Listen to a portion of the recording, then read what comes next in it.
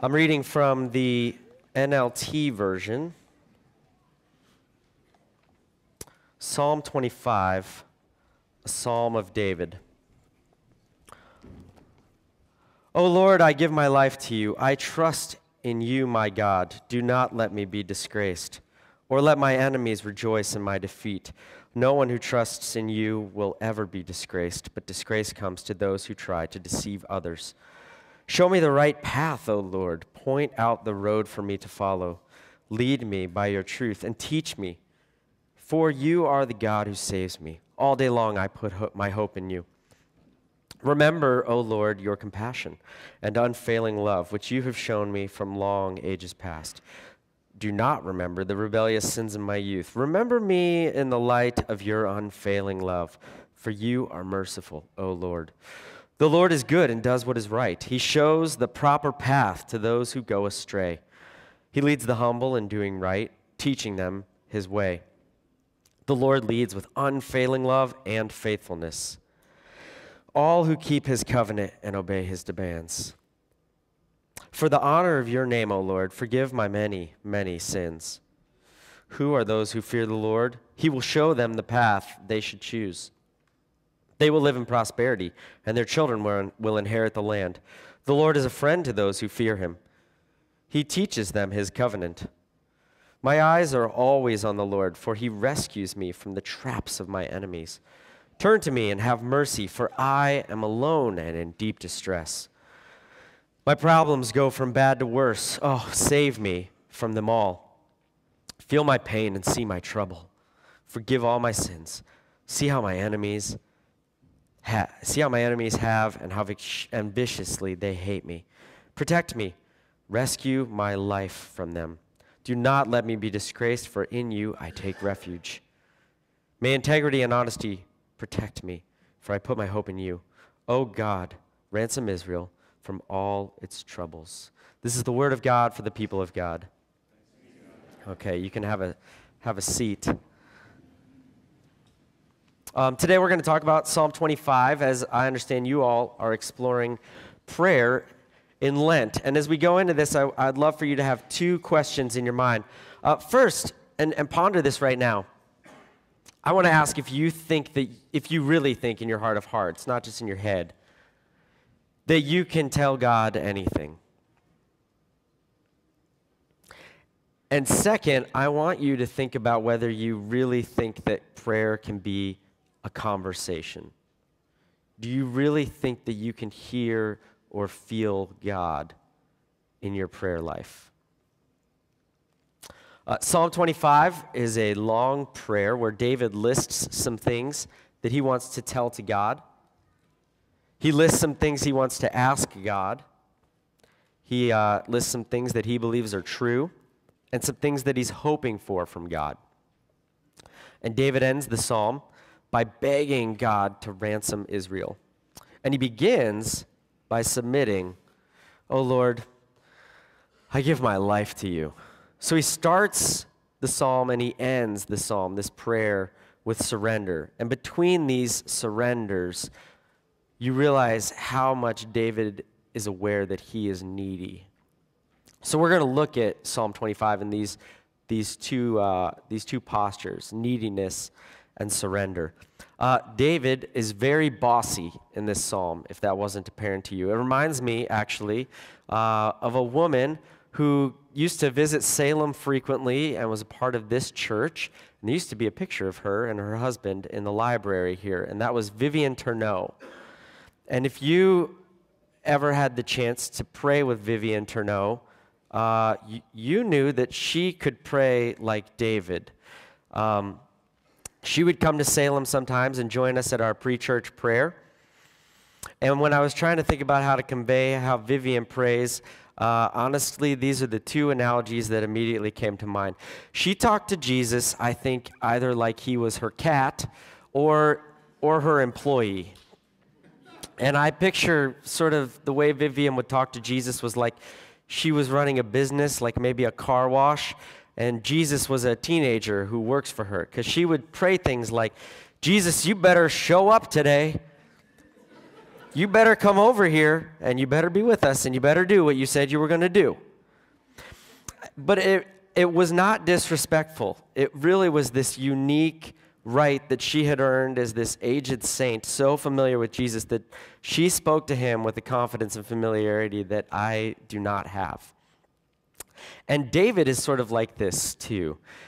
In Psalm 25, he's telling God, don't let me be disgraced in verse 2. Show me the right path in verse 4. Lead me by your truth in verse 5. Remember your compassion in verse 6. In the first 6 verses, David commands God in these ways. He says, don't. He says, show. He says, point, lead, teach, remember. And then after all of that bossing around, he has the audacity to say, and don't remember any of the foolishness of my youth. Just let's do all that other stuff and then don't do that. Verse 7 says, do not remember the rebellious sins of my youth. Remember me in the light of your unfailing love. For you are merciful, O Lord. So, yes, on the surface, David is being demanding. He's asking a lot of God, but there's an assumption that's underlying these demands. And that assumption is that David knows that he's needy. And he knows that God is trustworthy. So even though he's being bossy, it's coming from a place of subordination. Even though David is demanding, on closer inspection, you can see that he is submitting himself to God. And this is just a classic case of desperation leading to intimacy. I'm sure many of you can relate to this, crying out for God when you feel helpless. And David's willingness to beg God, to plead with him, all underscore an assumption in David, which is that he needs help and that God has the power to help him. And remember, he's the king of Israel. He's the king of God's people, and still he feels needy and helpless. How many of us spend our good days not needing God? I certainly can even become superstitious and not ask him to help me rely on him, lest he answer that prayer and saddle me with turmoil. I have a tough time putting this this neediness into words, trying to describe this desperation of David. His tone implies this view of himself, though, that the best word I can come up with is creaturely. He has a creatureliness. David knows that he is not a self-made man. And it's also childlike. David is creaturely and childlike. Those are the best descriptions I can come up with for this. I think if David was our preacher, and he regularly said what he says here, which is that no one who trusts in you will ever be disgraced, we would say that preacher is obtuse and he is out of touch. But David says, I trusted him. I trust him. Here's a few analogies that came to mind but are not perfect. I think for a lot of us, our identity as Christians might be compared to, this is for the adults, to our affiliation with a political party we like or a sports team that we support. We say things like, I like what they're doing with X, but I'm not convinced Y is a good idea. Or I love some of the players, but I'm not sure about this coaching staff. And what I mean by that analogy is to say that we see ourselves as individuals with agency and a willingness to, for the most part, identify with God, with what we like. But that means we're not needy. It means we're not subordinate. We're not childlike. David's the opposite. He is talking like a needy child. He's essentially saying, you promised, and give me a break. You promised, right? And the sentiment, don't hold me accountable, are classic traits of children. And God is actually offering the same to you. He's offering that childlike posture to you. God is not asking for anything from you. But he is offering us more than we often take him up on. David recognizes that he's offering us a lot more. God is both powerful and safe. But that's only half of the story. Yes, he is approachable. But that's only as beautiful and potent as we let that be in our lives by actually being in the presence of the approachable God. No one asks for directions if they know where they're going, or at least think they know where they're going. But David's mindset, as we see it in this psalm, assumes he's lost. No one asks for directions as David does when he says, "Lead me, show me your path," if they think they know where they're going. David assumes he's going to be disgraced, so he asks to be protected. David assumes he needs love, so he asks God to remember him. David assumes that he has been rebellious and sinful, so he asks God to forget that part. David is assuming a lot of needs within himself, and he brings them to his king, to his father, dare we say his heavenly dad. And that part of David is appealing, if a bit difficult to actually exercise. We may not feel needy all the time, but we all experience acute moments of a lack of direction, or a fear of being disgraced or unloved, shameful. You know, we all experience these at different times, but not necessarily all the time. One of my favorite discoveries from this summer, I was on sabbatical this last summer, and one of my favorite discoveries was that I think there's a lot of spiritual profit to be found in reading murder mysteries. I got really into reading old crime fiction, especially G.K. Chesterton's Father Brown, and anything by Agatha Christie. And the book that really kind of got me into this idea was the book And Then There Were None by Agatha Christie. And the reason is that so much of the murder mystery genre highlights the human capacity for self-deception. So the story of this book goes like this. There's 10 people. They've all been invited by an aristocrat to this exclusive island estate. And for most of these 10, they do not remember the aristocrat, but the invitation implies they should, each in some specific way. So each invite has this specific thing that makes them think this nobleman knows them, and because it's an exclusive invitation, their vanity draws them to attend. And once they're on the island, they gather for a cocktail hour, and this vinyl record starts playing, and there's this voiceover that starts accusing each of them of a specific murder. And in each case, the person says to themselves this rationalization of why that death that they were proximate to was an accident and not actually their fault. So it's an island of people whose vanity overcomes their own knowledge that this host is a stranger to them. And when confronted with their complicity in these various deaths, each of them has a reason why they are not a murderer.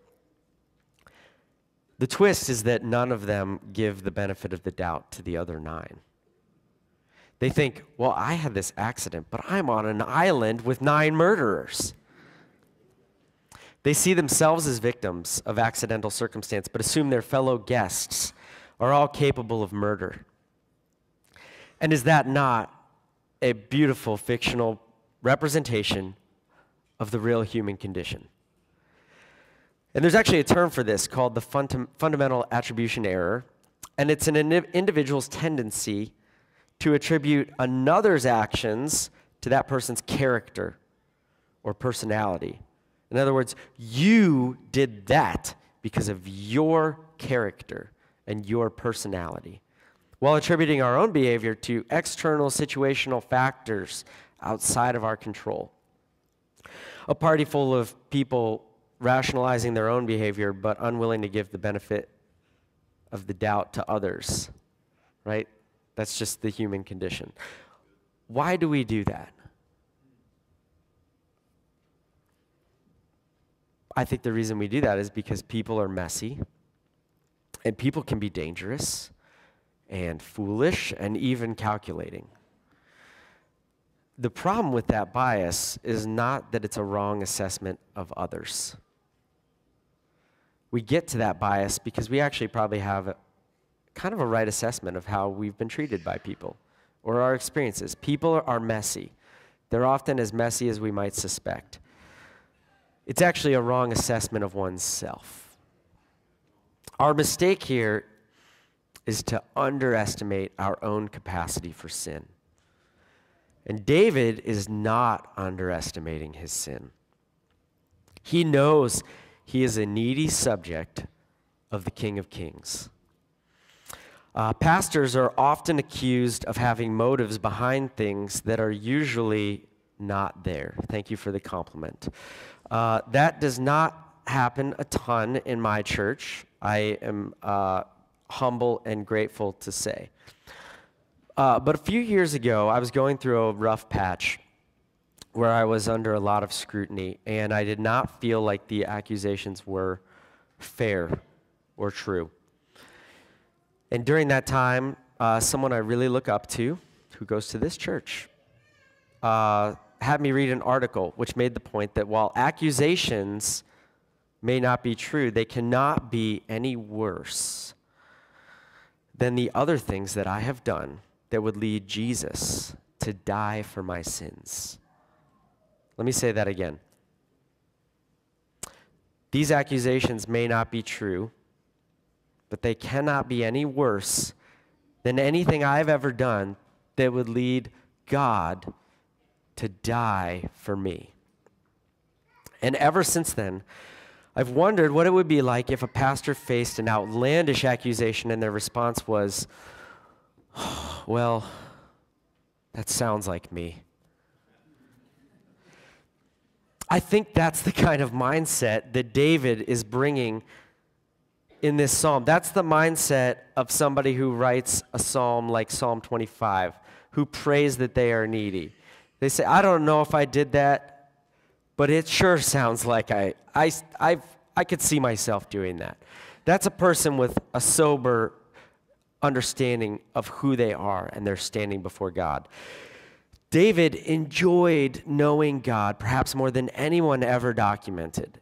In most translations, in verse 14, it says friend or friendly, but the King James actually says secret counsel, which is language that implies a deep intimacy, deeper than a friend. David's unabashed neediness shows not just that he's buds with God, that there is a secret counsel. There's this surrender to God, that he really needs to hear from him. For every needy ask, we've talked about the neediness, David also has a lot of lines about trusting and following. The first line, I give my life to you. In verse 4, David asks, show me the right path, O Lord. Point out the road for me to follow. And he trusts God will show the path. As he says in verse 8, he shows the proper path to those who go astray. Or verse 9, he leads the humble in doing right. Or verse 10, the Lord leads with unfailing love. Verse 12, he will show them the path. To go back to what I was saying earlier, this is another manifestation of David's creatureliness before God. Again, I wonder how many of us have a Christian identity that's less like surrender and more a la carte. This is what I meant by comparing our faith to political affiliation or a sports team that we support. We like most of it. We might not agree with everything, and for you adults in the room, you probably see yourself as a fully realized, self-possessed person with the power to make choices. And my point's not to say that you should now be more like David. I just think there's a correlation worth highlighting between, one, how much David enjoys the secret counsel of knowing God, and two, this needy surrender. To be a Christian, you do not need to be like David in this psalm. Or, if you've read other stories about David, you can be like David and still be a Christian. But I think David illustrates for us what it can be like at its best to fully long for and find the Messiah. I've been a Christian for 21 years now, and this year I've been a professed Christian for more of my life than not. And I've spent different seasons of those 21 years with varying amounts of intimacy with God. Something that really shifted, though, for me this summer while I was on sabbatical was that I was actually praying. And what happened in that was this shift back to a really childlike posture before God that I hadn't experienced since when I first became a Christian. When my oldest child was born, I decided that I needed to be a grown-up. So I took out my nose ring, and for a small time I started wearing a bow tie. And but it was a hard road, and I had a hard time accomplishing this grown-up status. But I think that adult posturing that I was trying to do with the bow tie and taking out the nose ring and other things bled over into my spiritual life. I thought, I need to start dressing up more in my spiritual life. I thought I needed to try to read bigger chunks of the Bible with more intensity. So I approached the Bible like something for me to master as an educated adult. And I think a consequence was that my prayer life became more sober and brief and less raw. I came up with this analogy because there's a young woman on staff at Salem who the first couple months that I worked with her and spent time with her, she just prayed so differently than I did. And what I would say is that I feel like many of us, especially who've spent time in Presbyterian churches, we leave God voicemails. And so my prayers would be things like, God, hello, it's Austin. Just wanted to let you know a few things to put on your list. Thanks. Have a good day. Goodbye. Whereas I felt like when she was talking, she would be like, and I would want to be like, are you talking to him right now? Like, I send him emails, but you're like, you are having an exchange with God right now. There was a time right when I finished college, I went to college in Boulder, Colorado, where I did not have a job right after I finished, and I was running out of money, and I literally dropped to my knees, and I looked up at the Flatirons, these mountains in Boulder, and I cried out, God, I will go anywhere. Just please show me.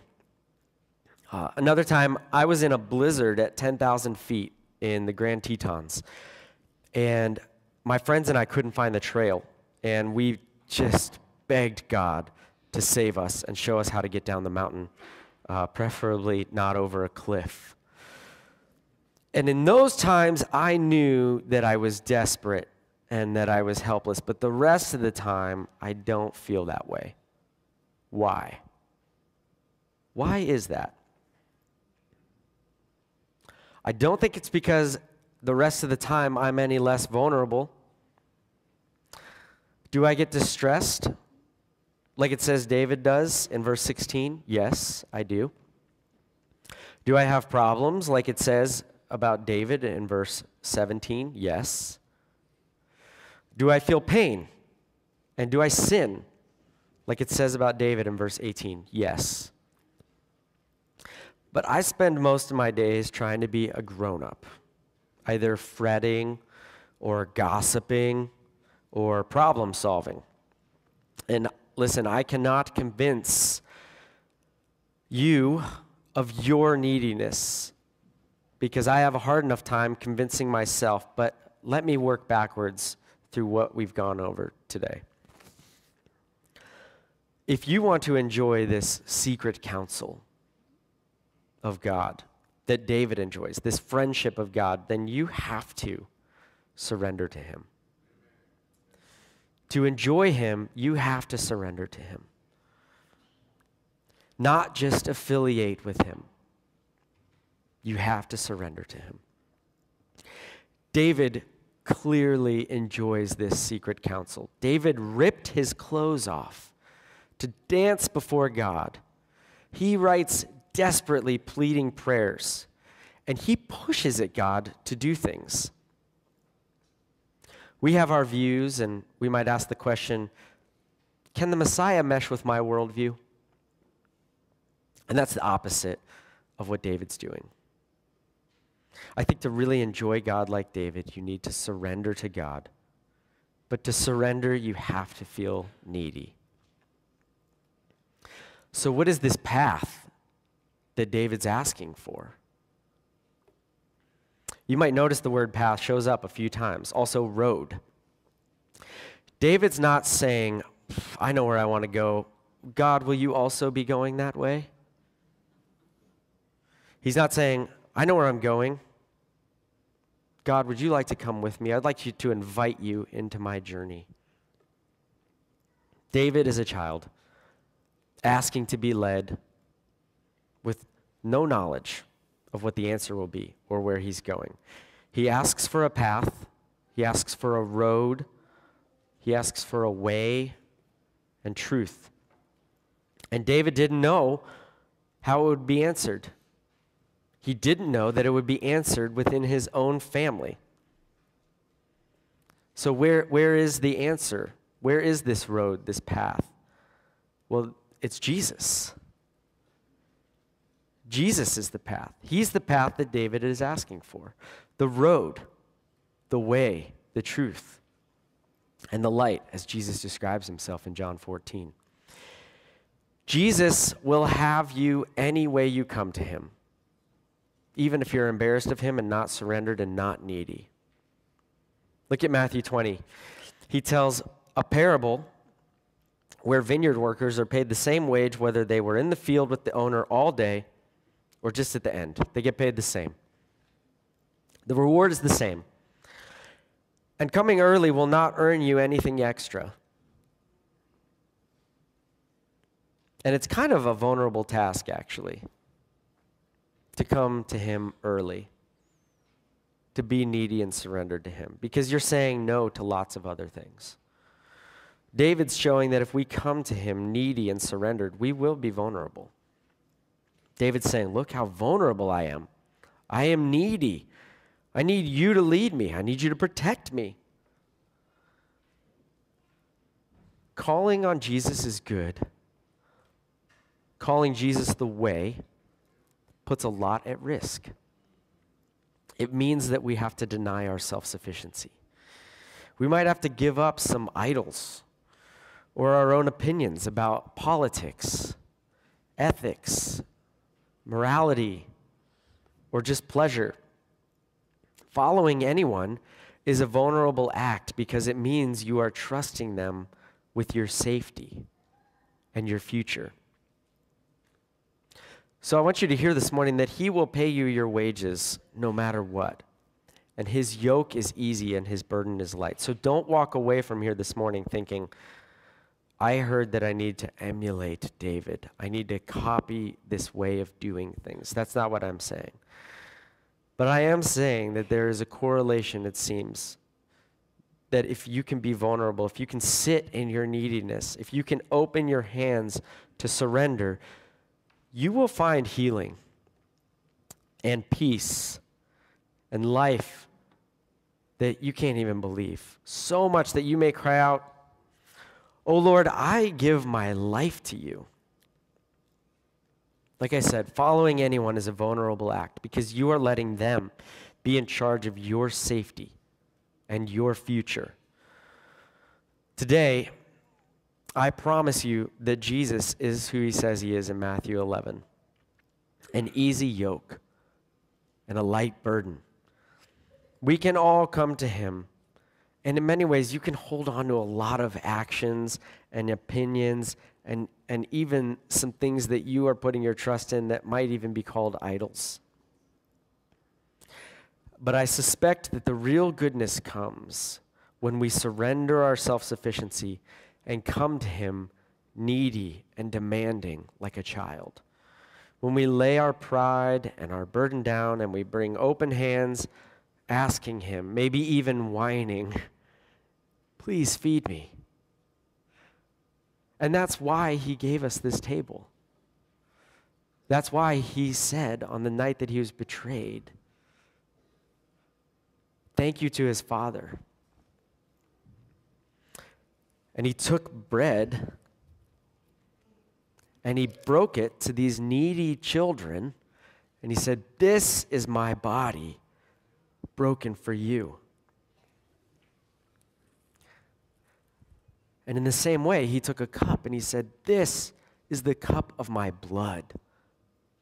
Blood that is shed for you, the blood of the new covenant, poured out for your forgiveness. And he said, whenever you gather, eat this bread and drink this cup in remembrance of me. I'm going to pray, and then I'm going to ask Chris to come and talk to you about how you discern coming to this table and the way that you all talk about that at Redeemer, and then give instructions. So let me pray. Father, thank you for my brothers and sisters at Redeemer, this church that planted our church, our little church that started in this very room. Thank you so much for these people. I want to pray for each and every one of us, Lord, that your Spirit would call out our neediness within us, our desperation, our helplessness. Because if we can know our hunger, we can see how you satiate it through your death on the cross that we remember at this table.